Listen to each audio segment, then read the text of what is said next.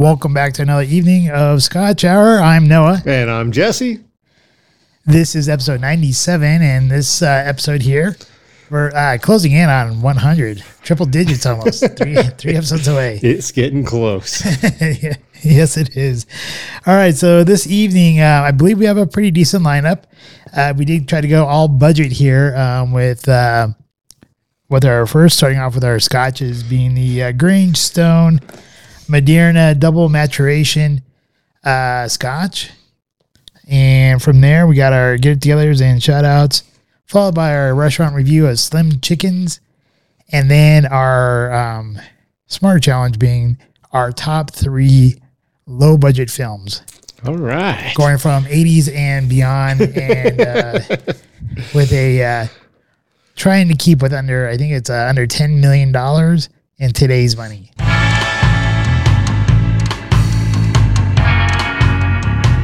Scotch review. All right. Well, this week, as you mentioned, it is the Grangestone single malt Scotch double maturation. That first stage is matured in American oak casks traditional.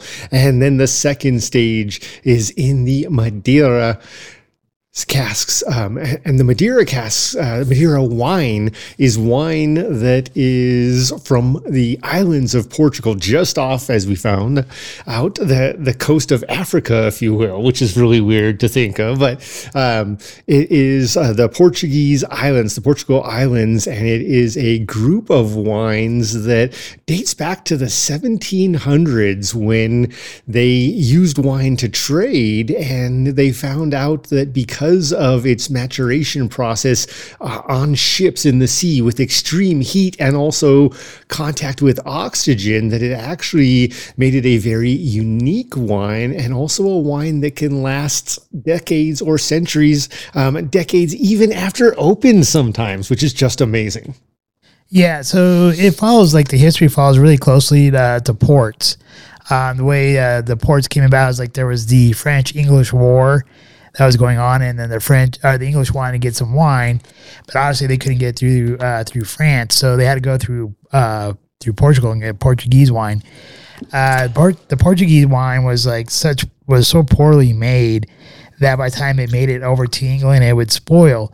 So what would happen is, like, the captains or the crew is that they would start pouring I think it was brandy or some kind of liqueur into the casks, and made the fortified wine. That's how you ended up with ports. Something that's interesting about this Scotch is it's part of, what is the conglomerate you called it? QSI. QSI. Yeah, it's part of Quality Spirits International, which is a wholly owned subsidiary of the largest Scotch whiskey company, which we found out to be Grant & Son. That's right, William Grant & Sons.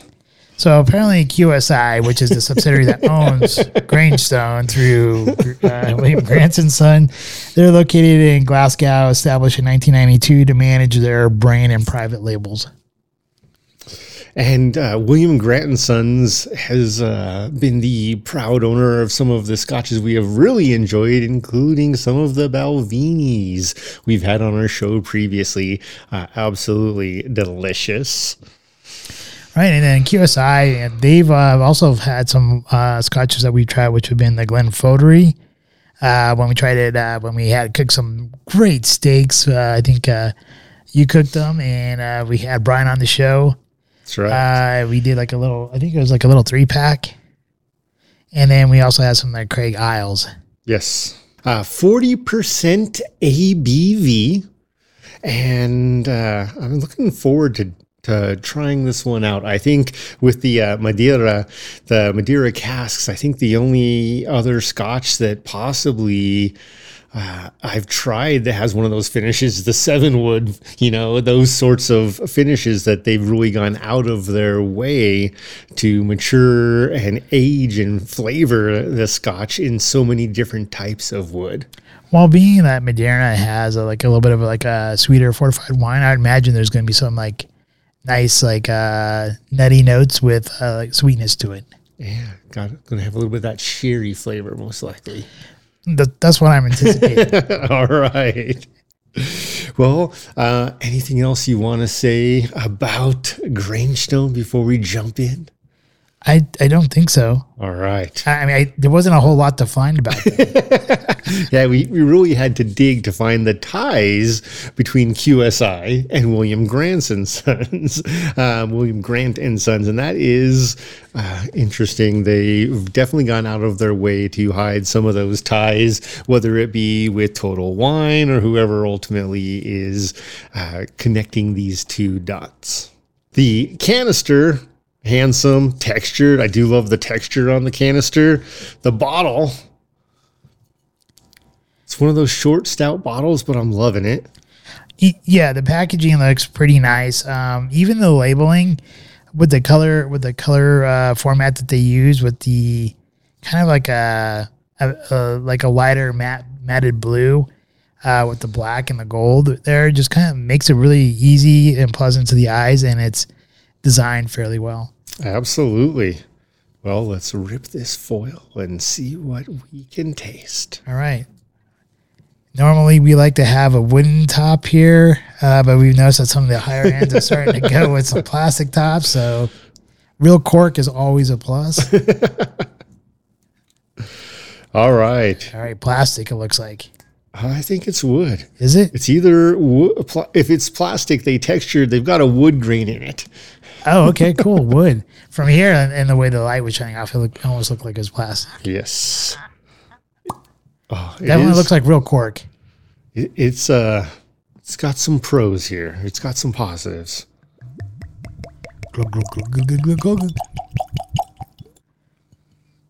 Got nice coloring.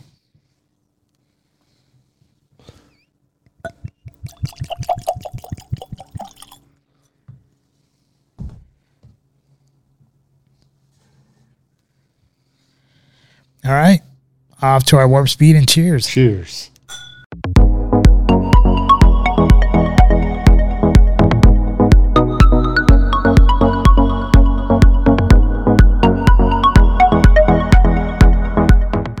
Double maturation, Grangestone from the Maderia casks.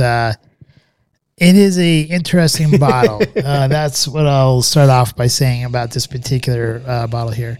It was approximately right around somewhere between the $34 and $39 range at Total Wine. You said the ABV is at 40%? Mm-hmm. Okay. So when I first look at the coloring, and I would lift up my glass, but it doesn't really have a whole lot left in there.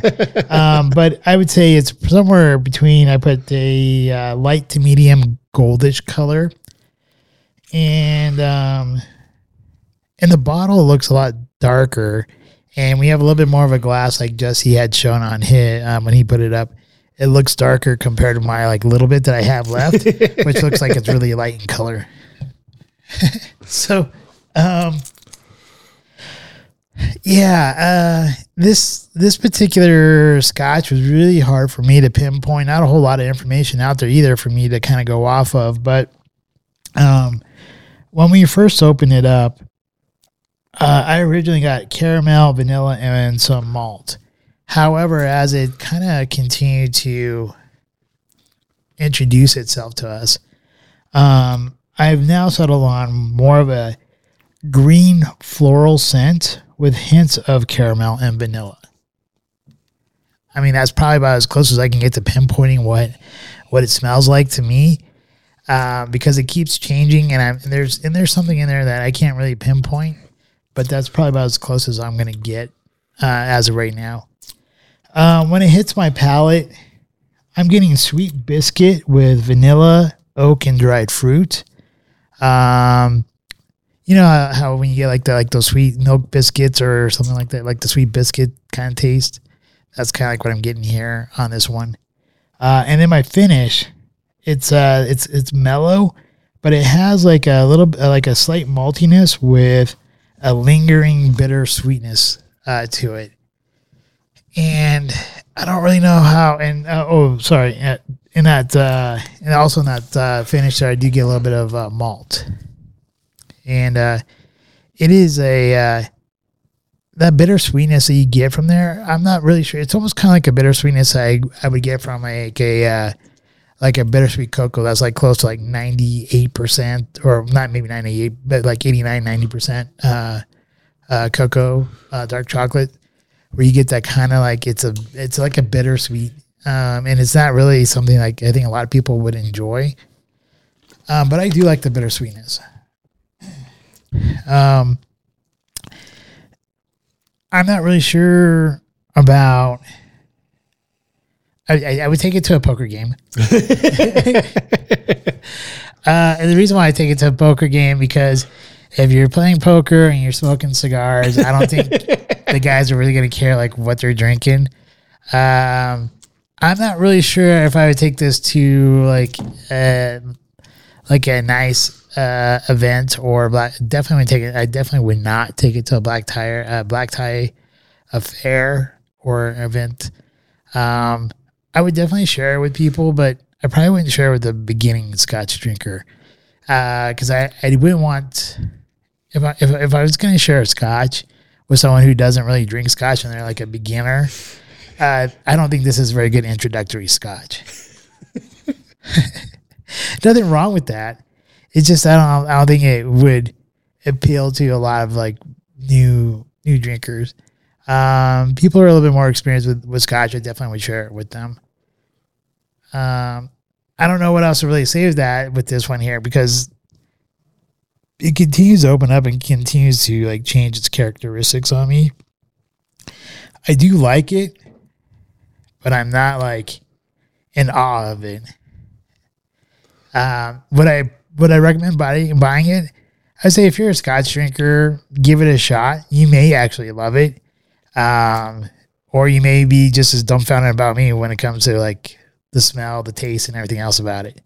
I definitely would say that if I was going to be cooking with some Scotch, I definitely would use it with cooking. There you go.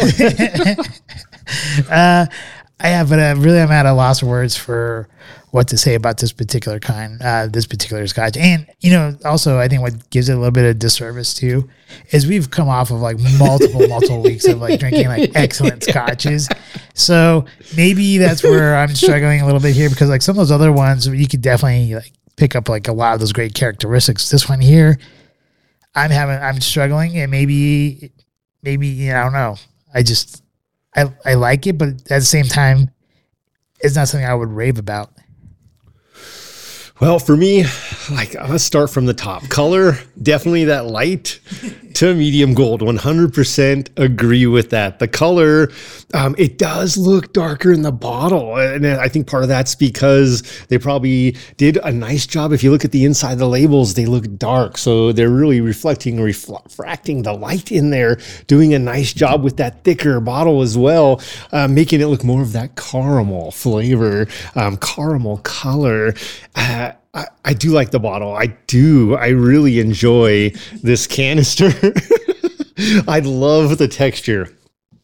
We get to the Scotch, and what I can say is the first time I smelled it, I was a little worried, because the first smell I got was that smell you get when you've got a handful of old pennies in your hand and you've been carrying them around sweating. You think of it as a kid waiting to go buy your 5-cent candy bar. Now it's $5 candy bar, inflation. But with that, that was the smell, was that copper metallic, dirty copper metallic smell was the first smell I got. And the first taste I got was very sweet, with chocolate and mocha and honey and oak, and everything was very distinct. As it sat for 5 minutes or so, things have really changed. Now on the nose, it's totally mellow. I might get a hint of mocha and a little bit of spice in there. But other than that, I don't get much off the nose. The palate has opened up to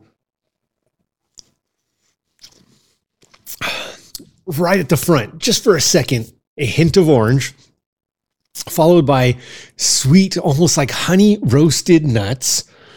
And then it goes like it's doing a U-turn, and it goes from these honey roasted nuts to raisin, oak, a hint of ginger and cinnamon, And then the finish just goes dry, like a sherry and oak.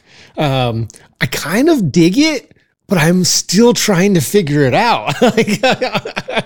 It is unlike, here is a pro for this. I would love to do this one in a flight. I want to try this now with a cognac finish, a sherry finish, this Madeira finish, and then also just something standard like a Benriach or a Balvenie, just a 12, where to your point, like, we've come off these highs, and I don't know that this is bad.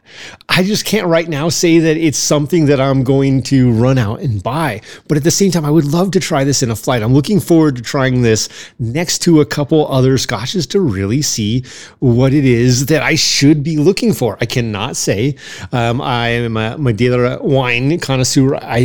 I've had it once in my life that I remember, and it was probably a cheap bottle of it because it was only $30. I got it Total Wine. I loved the label, which is why I bought it. That label is now framed on the wall of the person who bought me the only other Grangestone I've ever had, which was Marissa. She bought me the 18-year, which was fantastic. I drank it. I loved it. It was a gift from her to me. I finished it. I went to go get more. That was a few years ago. I have not seen that version on Total Wine shelves again. And they keep trying to get us to buy these others, and I've been very hesitant. There's a lot of scotches out there. I've been hesitant knowing that it does appear to be a Total Wine brand. So with that, of course, they're going to push it, but they can't tell me much, if anything, about it, just like I can't research it here years later after first trying it on the internet. Again, though, I think it's fun. I would love to try it in a flight. It's not offensive. It's easy drinking. I agree with you. This is not a first-time Scotch drinker's Scotch, though, because this doesn't have some of those more traditional flavors we have had in some of those great scotches. So this is definitely a variant. It's, it's like going from vodka to Fireball or something without the spice. So it is fun. Would I take it to a poker night? Yeah, I would. It would be an interesting topic to speak about during the game. I would not be afraid of ruining the flavor with a cigar. Who knows, it might even bring it out. We did try adding a little bit of H2O to our scotch as we were tasting it, Noah and I both, and it did seem to bring out more of the notes in the nose at the beginning, and then also a little bit more in the palate. If I'm trying to wow somebody, this is not the Scotch I'm bringing. This is not the black tie event Scotch. It is definitely fun though. So Grangestone did a nice job with this variety, and I look forward again to doing it in a flight and really seeing how it truly compares to what I was expecting. Yeah, give it a shot. You go, boy. More power to you. I don't know what to say because, it's not like I don't like it, but it's not like I would rave about it either. It's somewhere in the middle. See, and now as I'm sipping it here, I'm getting orange and cinnamon at the front, and that sip right there was fantastic. It's just it's like back and forth. It's like, it's like some of the movies I think we're going to rave about in our Smarter Challenge here. It's a surprise for sure.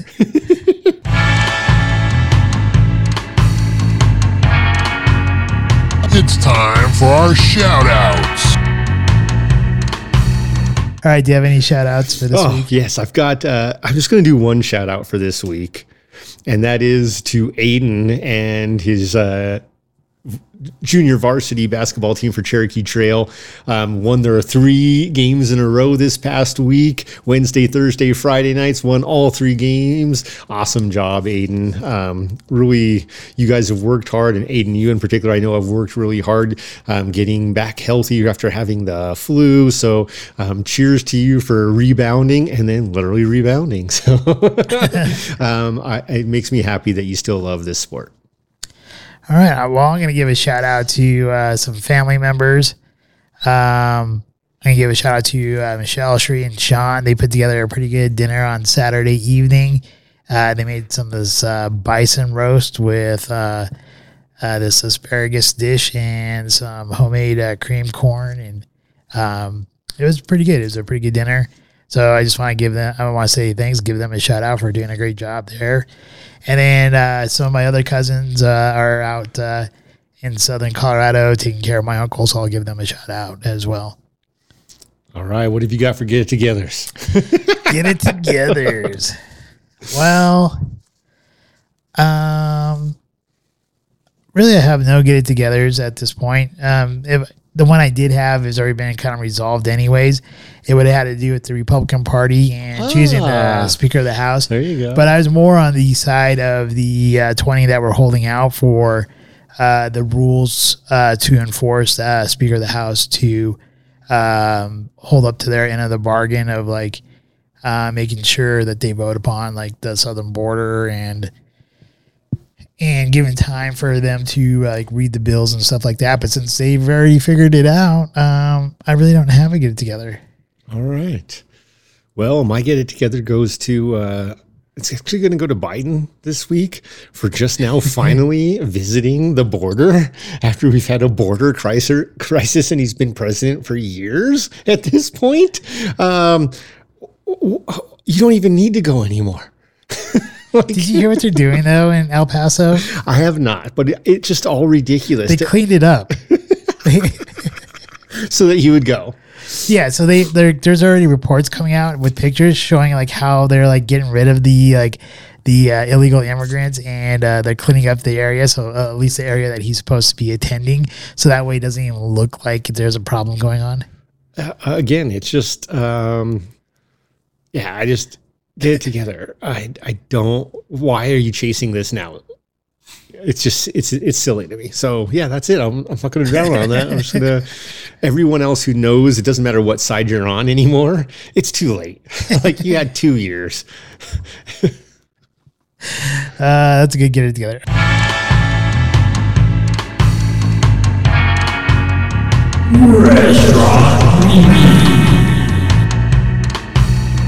This evening we went to Slim Chickens. I wanted to keep with our kind of budget or our theme of like low budget.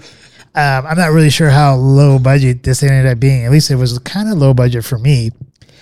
One of the nice things about going to Slim Chickens was that it is more of a like fast food chicken place, so we didn't have to pay tips. So anymore. This is also kind of becoming a thing now, is when you go to like a fast food restaurant, they'll have you like tip the cashier, and they didn't do anything really other than take your order and hand you the bag. Agreed. So that was one thing I did like here about some chickens, that they didn't even have that option for you to tip them. So I thought that was great. I did like that. It is a new place right off of Parker Road, and I'm not even sure what the turnoff would be, but it's pretty much Pine and Parker Road. And I think one of the things that interests me about the place is that it did have like a crow's head, I guess, but it kind of reminded me of like the masks that you saw back in the I don't know, was it Victorian era or maybe the medieval era where the doctors had like those long beak masks and stuff. So it kind of reminded me of that. And so seeing like their little crow or whatever they have right there. Eyes wide shut. Right. And then I guess they're like from the South, I guess that's where they're originally located from, or they do serve Texas toast with their meals, and I ended up getting the 5-piece chicken finger with fries and the Texas toast, and then you get a choice of 2 different sauces. I went with the spicy chili and the spicy barbecue. I really like the spicy barbecue. The the sweet chili, that one was interesting. It definitely was sweet, and it definitely was spicy. But I'm not sure that's something I would really want on my chicken going forward. For me, my price was like roughly like 13 and change. And also I got a free brownie for filling out the survey, which does say you're supposed to get it when you come back, but they're kind enough to give it to me today, so I'll give them a shout out for that as well. The place was pretty clean, but it was kind of empty, but the parking lot was way full for some odd reason. And they do have like a patio area that I think would be kind of nice during the summertime to eat there outside and stuff like that.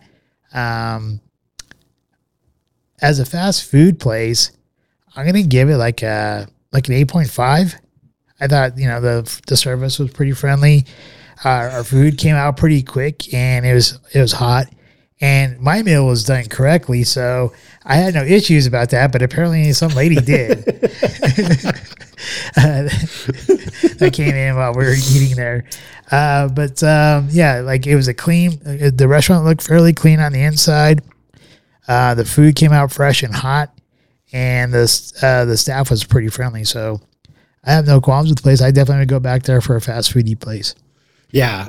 For me, I enjoyed it as well. Driving up, I was like, whoa, this parking lot is packed. And then we go inside and we're like one of 3 groups of people in there. So definitely something else going on with that parking lot. From the outside and the inside, I agree. For a place I would consider fast food, definitely neat, clean. They addressed us and greeted us right away.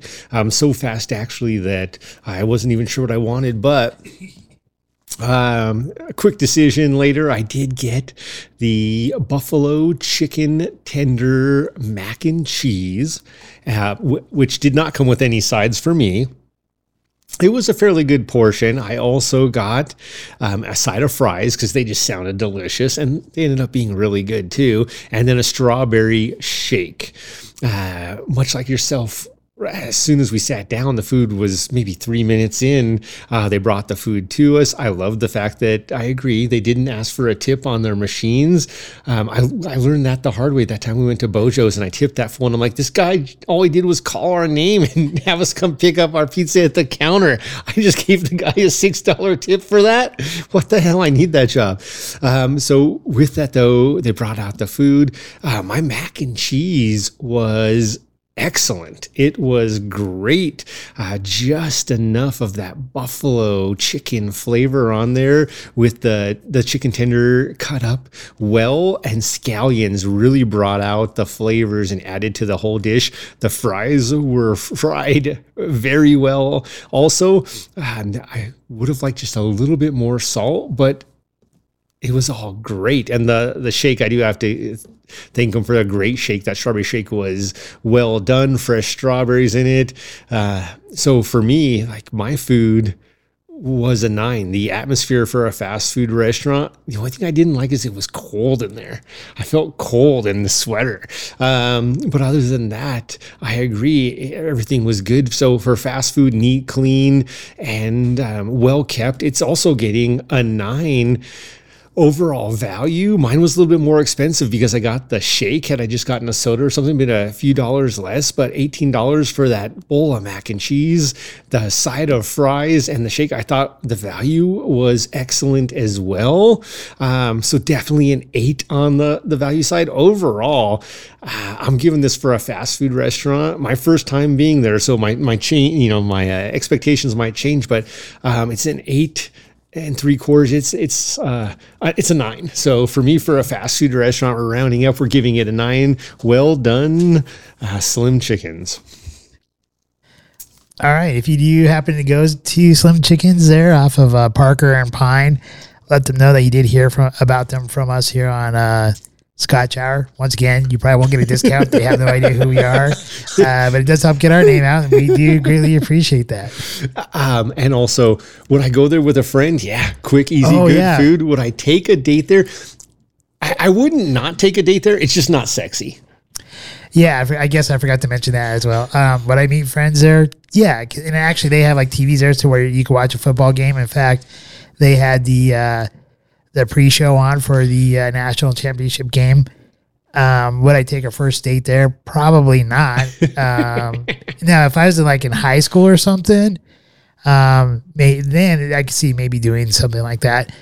Just because, you know, like sometimes high school kids don't really go to like super nice places, but definitely I would meet some friends there.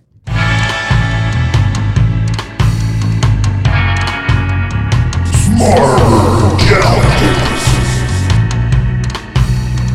This week's Smarter Challenge was for us to choose our top 3 low-budget films from starting as, I guess our hard line was 1980s to now, and the amount of money to have been spent would be $10 million in today's money, which is a little bit hard because there's some movies out there where it would fit underneath the 10 million, but when you adjust for inflation, it does kind of cross over. So it's not like a total hard line on the 10 million, but that was kind of like our goal. All right, I guess I'll start off with my number 3. Yeah, if you want to, let's hear your number 3. All right, so my number 3, this particular movie I found to be very interesting. It came in at a time in the early 2000s. I actually picked one movie from each decade, one from the 80s, one from the 90s, and one from the 2000s. Nice. This one came out in the early 2000s, and I think it kind of came out in a time where the horror genre needed a boost. And I really love the concept that they use in this movie here, which was that a person felt slighted by how they were treated by like the insurance companies or something that, you know, happened bad to them. And so he basically he locked these people up and gave them options of how to escape. And a lot of times the people, you know, if they didn't die through the contraptions, they ended up like losing a limb or a body part or something like that, in order to make amends for the evils that they've done. So the movie I'm talking about is Saw. I thought the first movie, the way it was done, it was pretty good. But what really kind of like drive this pick here for me is that it did create a whole franchise, and the franchise actually grew and became better and better, and the storyline got a little bit more in depth, and all can kind of continue together from the first one. And it had a budget of $1.2 million in 2004, which that does equate to $1.9 million in today, and the franchise is worth over $1 billion at this point. So I thought they did a fairly good job. I don't remember who the original director was, so I can't really state on whether or not he's progressed much past all the Saw movies, or what else they did. And they did actually get some like better quality actors later on in some of the other movies. But this is my number 3. All right, I love this Smarter Challenge because for me, it really made me look at some of the different movies, low budget, what it has done, whether or not I cared for them, what was the big deal. And I think it's easy to find some great low budget films because they were low budget, so they really stand out. With that, you know, again, the budget cap, so to speak, if we've all got one, even the NFL has one, right? With this, it makes it more interesting. So before I jump into my number 3, I'm just going to throw out 2 quick shout outs out there. Runners up, if you will. One of them excluded because of the year 1976 Rocky, made for $960,000. Who doesn't love Rocky? That's just it. And, you know, Creed 3 is getting ready to come out. So this is something that is now going on. It's going after 50 years. That is awesome. And it's a movie that I loved and watched with my parents as a kid, and that my kids watch with me. Creed, Rocky, all of these movies, great. And the other one I have to mention, just because I think it really challenged different aspects of cinema was Juno. So 2006, I believe it was Juno. And, it's not necessarily a movie I really got into, but the controversial topic, I think, and then just phenomenal acting. It's not a movie I want to watch over and over and over again. Watching it once was enough type of movie, but it stuck with me. So I think those are great. So for me, my number 3 is right on the cutoff. Interestingly enough, it also has some things similar with yours in that it is part of a horror movie genre franchise, and mine was Friday the 13th, 1980, for $550,000. These movies are still going on every time. This past year, Jason's finally dead. Friday the 13th, 10 or whatever it is. I don't even know. Don't even try keeping count. But it's great, and I remember Jason versus Freddy. Yeah, it's nonstop. So this was directed by Sean S. Cunningham.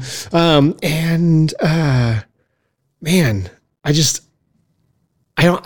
think it's one of those movies where it's got the age-old tale of it's a bunch of kids and people start dying as soon as one group of them decides they're going to run off and try to have sex or play around or do something. And then it just goes on and on and on. So game over for them, but a lot of fun, and to a ridiculous point where now it's kind of funny. And they have a video game out right now of it. It's actually like a few years old. But yeah, you could be Jason going around killing people, like with some pretty cool death scenes there. So that is a good one. I loved Friday the 13th. It was great. And that kind of just reminds me of some of those like old great 80s horrors where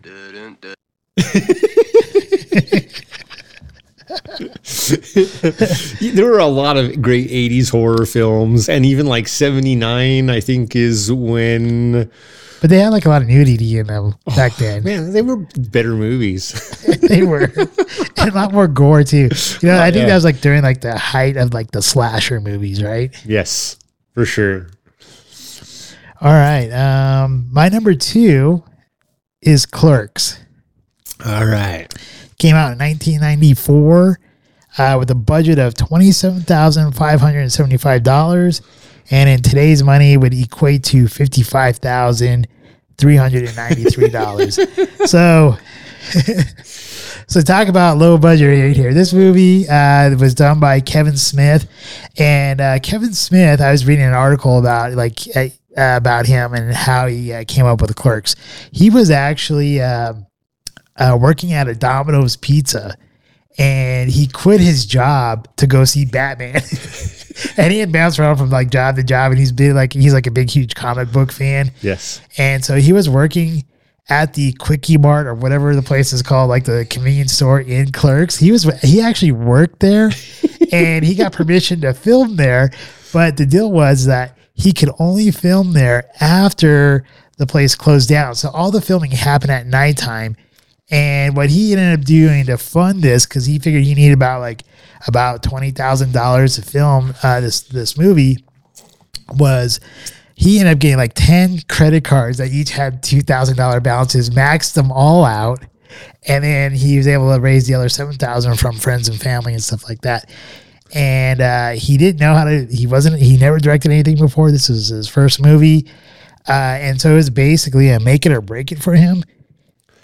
And he totally made it. I think, to me, it's a great movie. It's done in black and white. And if you ever worked in retail, it is a hilarious movie. I mean, some of the things that they like, the conversations in there are great. You and I were quoting it last episode, where the guy's girlfriend comes in and she talks about on your way out, where she had done so many blowjobs. I forget what the number was, but he's like, "Hey, am I number like 27 or 26 or whatever it was?" And he's like, "Well, on the way out to the parking lot, don't suck any dicks." Try not to. Yeah, try not to suck any dicks. And he got like Jay and Silent Bob. $15, little man. Put that shit in my hand. That money doesn't show. Then OBO. Oh yeah. And then like it just had some like really great scenes of like the guy who was the video store clerk, and then the convenience store clerk, and then like them playing hockey on top of the roof, which would be something that you totally would check. You probably would totally see like in New Jersey or New York or whatever like that. Which I think they were in New Jersey, right? And because hockey's like a much bigger sport out there than maybe here. Definitely during like when that movie came out, hockey wasn't that big here in Colorado.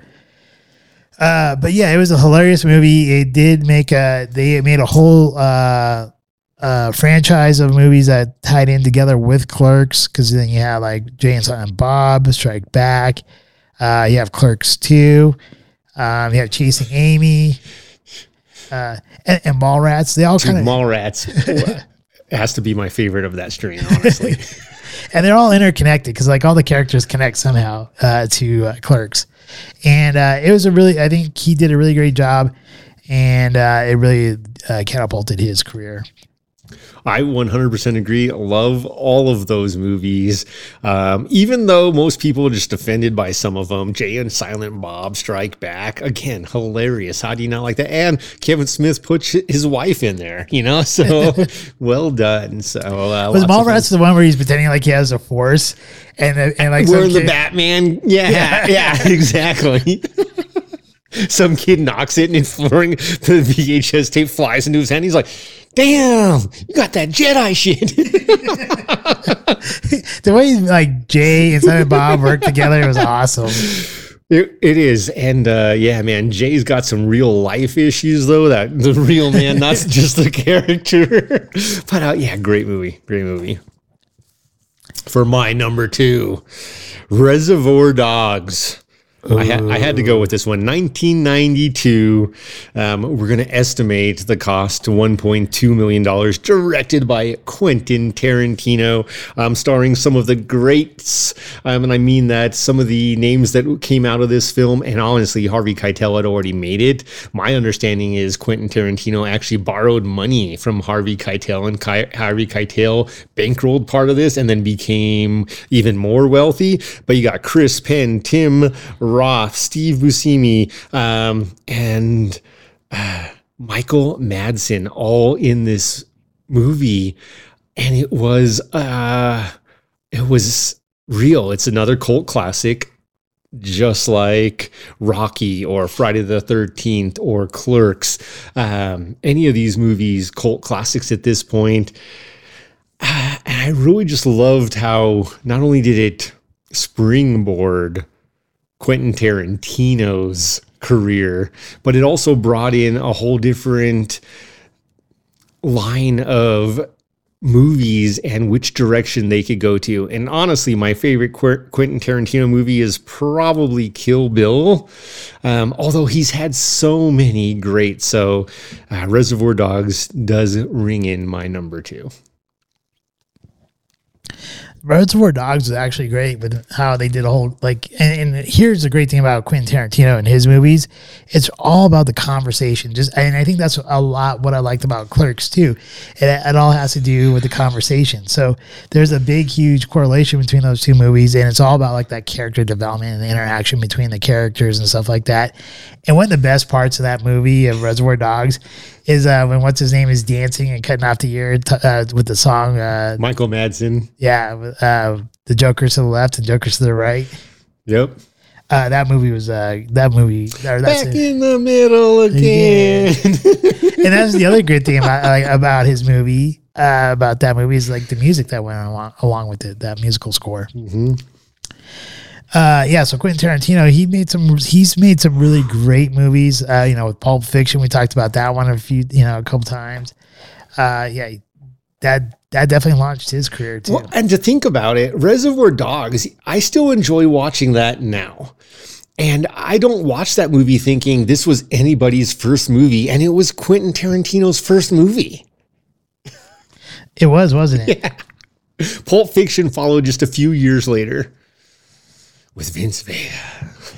Vincent Vega. All right. I think our number 1 might be a consensus here. I'm not really positive if your number 1 matches my number 1. But if it does, My number one is Evil Dead. I have to say, my number one was also Evil Dead, especially after just rewatching it. So with Evil Dead, this was directed by Sam Raimi. I think that's how you say his last name. It definitely did catapult his career. He did stuff like Spider-Man, and he did actually quite a few Spider-Man movies. He did the first three, I believe, the big ones. Yes. And then what else did he do? Oh, he did Doctor Strange and the Multiverse. Yes, which I really enjoyed. So did I. And you know, the one thing that he does do in all of his movies or everything he directs is he owns, like, his first car that he ever owned makes an appearance in all of his movies. Oh, I did not know that. Yes. So like that is the car that That big Cadillac. Yeah, that Ash drives to the. Is it a Cadillac or is it a Lincoln? It's a big ass car, whatever it is. It is a big ass car.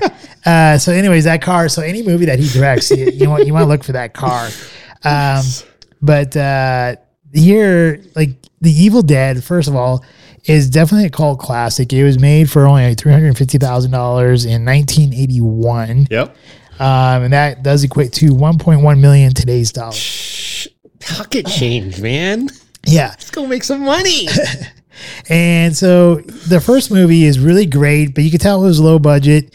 And the way he does some of the cinematic tricks and stuff that he does with it was such a low budget. Is actually great. Like how he like goes through and acts like you're the point of view of the spirit or whatever going through the forest or whatever, hunting down people, and then like the gore. And that's what the first movie is all about, was like some of the gore that happens. And it really did set up a whole franchise of things too, because then you got Evil Dead 2, which was a requel, which is basically it's a sequel, but yet it's a remake. And really, I think the Evil Dead 2 is basically where the series really does kind of take off, because from there, it plays a little bit better going into the Army of Darkness, and then you have Ash versus the Evil Dead. And I think there's a video game out with that. And there's also a new, well, I guess it's not really new. It came out probably like 3-4 years ago, maybe. Another Evil Dead, where Ash appears at the end, because it's a new group of friends that go up to the cabin and stuff like that. And he goes and kind of like meets up with the survivor at the end of that movie. Spoiler alert. If you have not seen that. Any case, here I thought this was a fun movie. It was part of the horror genre, slasher, but a little bit more gory. And it was just a fun ride. And really, is it Bruce Campbell? Is that his name? No. Yes, okay, Bruce Campbell. Bruce Campbell. I don't think you could find a better actor to do Ash, especially when you get into like Ash versus the Evil Dead or Army of Darkness, because in those two movies he is just hilarious. The way he plays the character Ash, and he does a great job even in the Evil Dead 2. And the original Evil Dead, the first one here, the one that started it all off, he's a little bit of a pansy. Oh, he's a big pansy. he's more concerned about the women as opposed to like surviving. Yeah. Because like when you see him in this first movie versus Army of Darkness, where he's like, "Give me some sugar, baby." any of you medieval fucks. This is my boomstick. And yeah, it's just a really fun movie. I enjoy it a lot, and it's very entertaining. It's something that I could watch all the time. I don't know. What was your opinion on that? I agree. It's a lot of fun, and it was fun to rewatch it, because the budget definitely comes through in things like the makeup, where it's terrible, but that's part of what makes it great now. Exactly. That's part of what makes it a cult classic. And then when he's smashing the hands in all the different doors of all the possessed people, like it straight up looks like it's 5 bratwursts tied together. It was literally like, am I hungry or less hungry for bratwurst after watching him slam those sausages in that door? And I'm like, actually, I kind of feel like a bratwurst. Let's get some mustard. The the cinematography aspect you mentioned when he's the spirit or the evil and he's coming at the main characters, fantastic. The other piece is also fantastic. The low budget, amazing.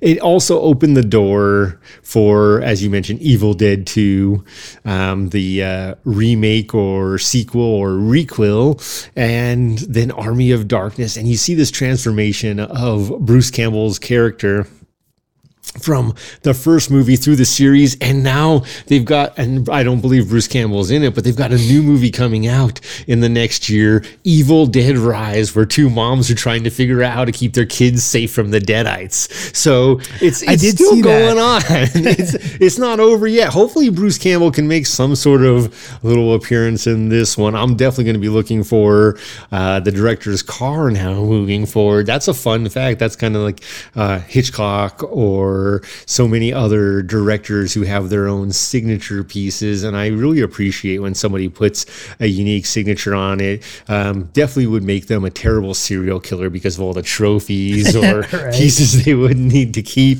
but it might make them great at doing movies about killers and things like that.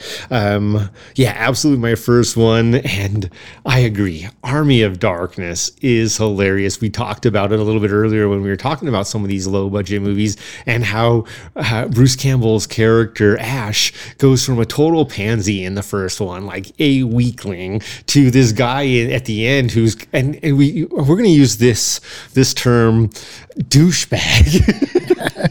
He is an alcoholic, dirty old man who's not affected anymore. He's like, more Deadites, great. And he's going around.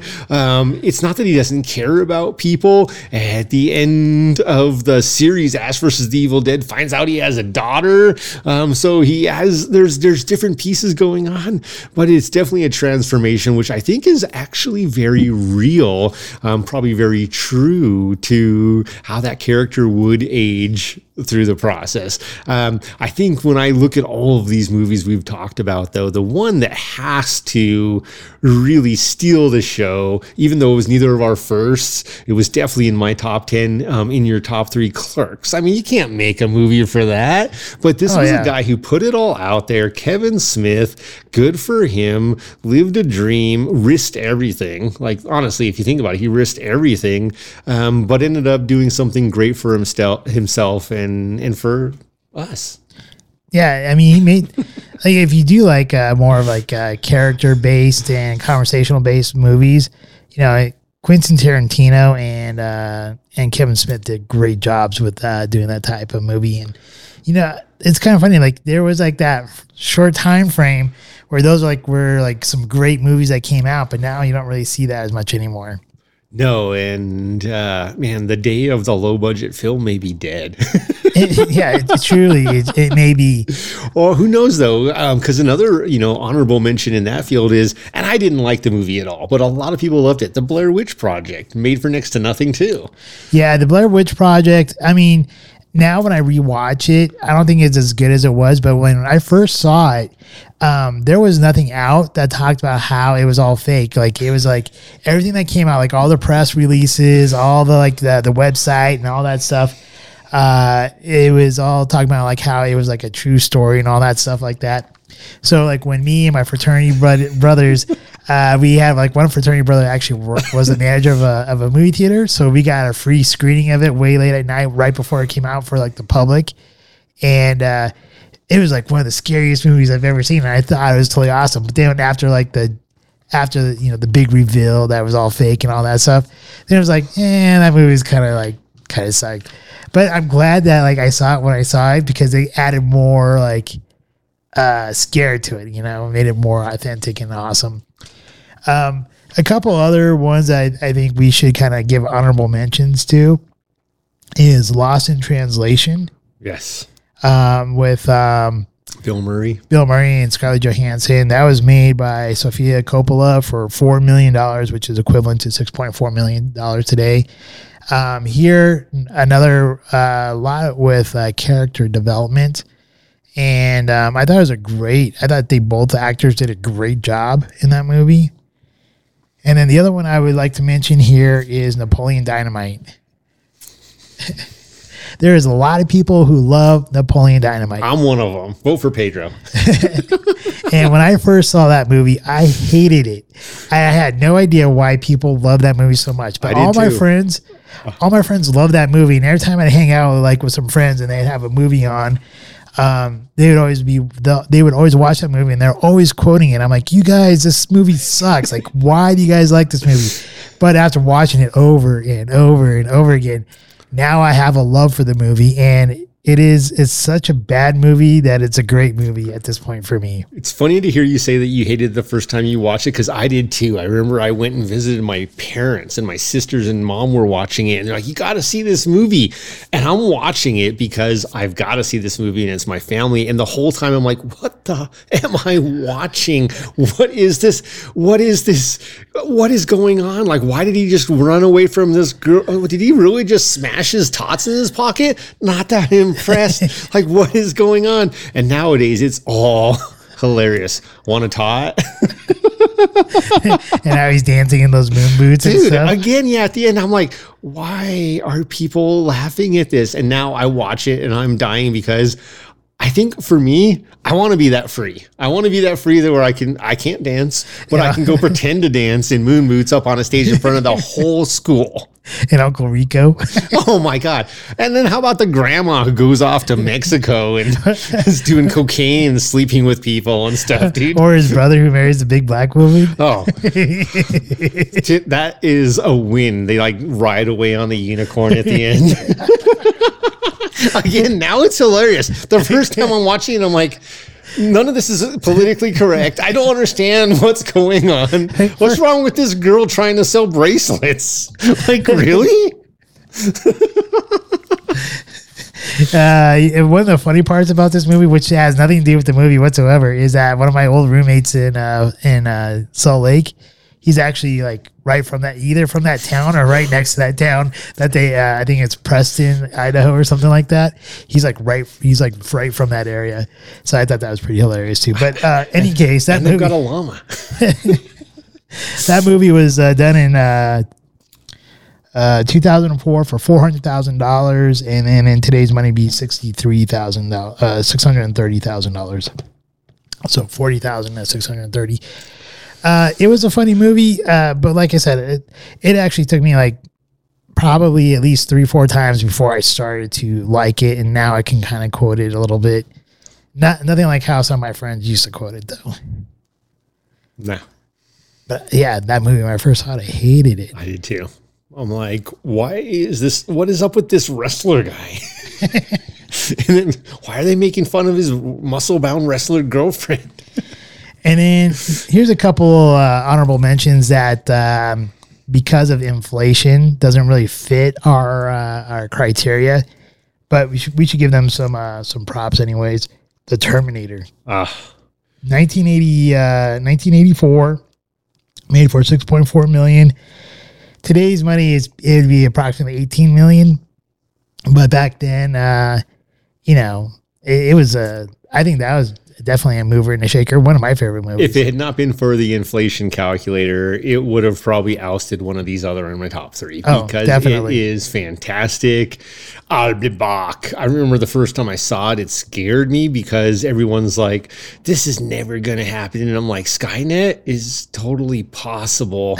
Even as a kid, like now we're facing it. Oh yeah.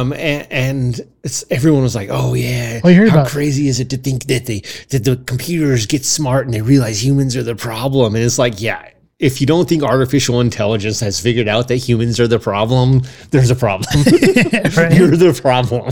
Well, there's supposedly in Japan, there's a robotics company that had like robots who killed like I think it was like 30 humans or something.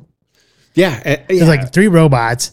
They got one robot shut off. Another robot like got disconnected and learned how to reconnect itself again, and then kill like a bunch of humans. Yeah, it's RoboCop all over again. Like after the RoboCop movie came out, again another movie where people didn't think that was ever going to be possible. Now there are literally $280,000 robot cops out there that people are freaking out about because they're like, "There's a better way to spend our money than give a robot cop $280,000." It's like, but is there?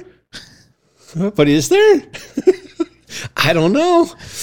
I don't trust robot cops. I can tell you that much. It's not about the trust. How much did it cost our government to put away a police officer, whether justified or not, for accidentally killing another human being? How many millions just for the trial? How many millions just for settlements?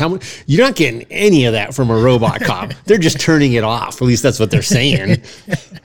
Might be the best investment ever. Oh, you're offended by the robot cop? Okay, we'll get a new one.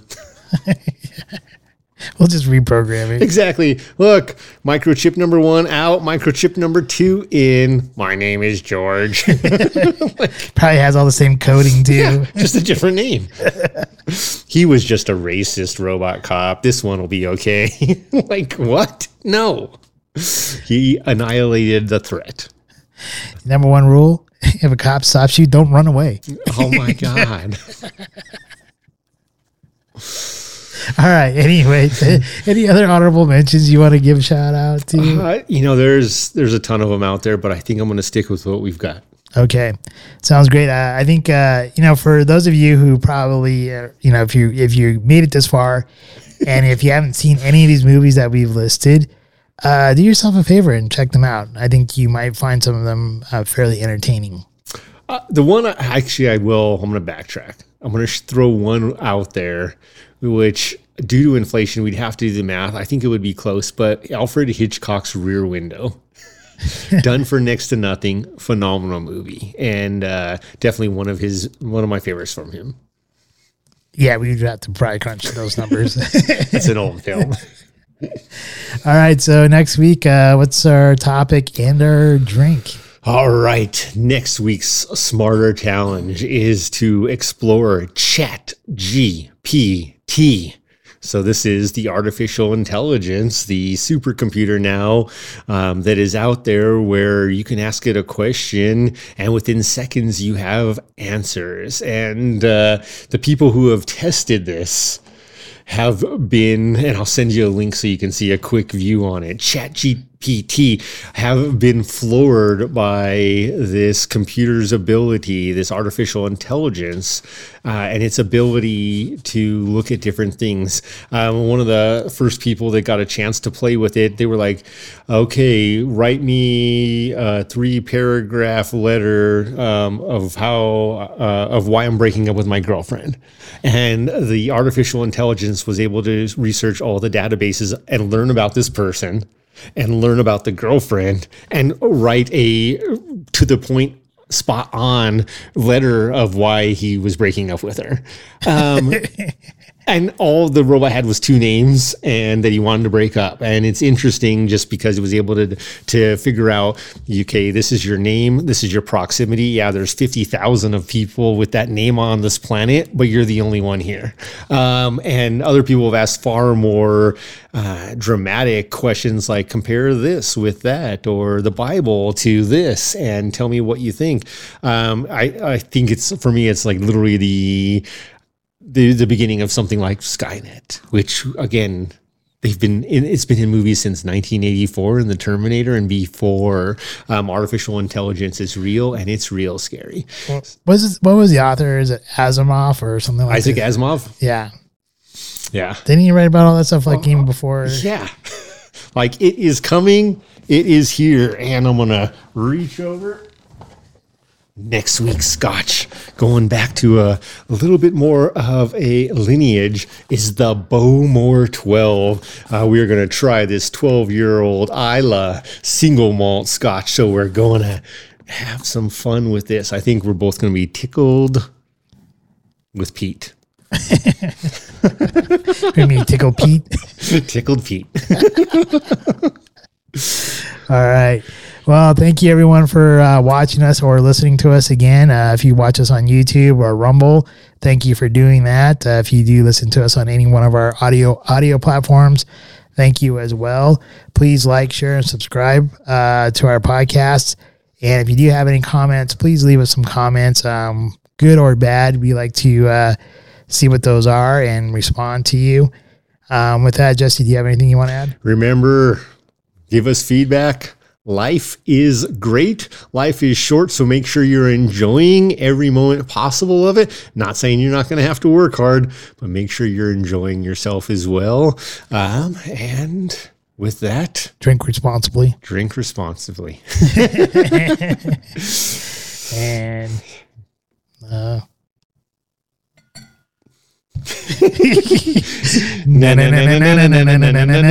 Scotchman. Cheers. Cheers.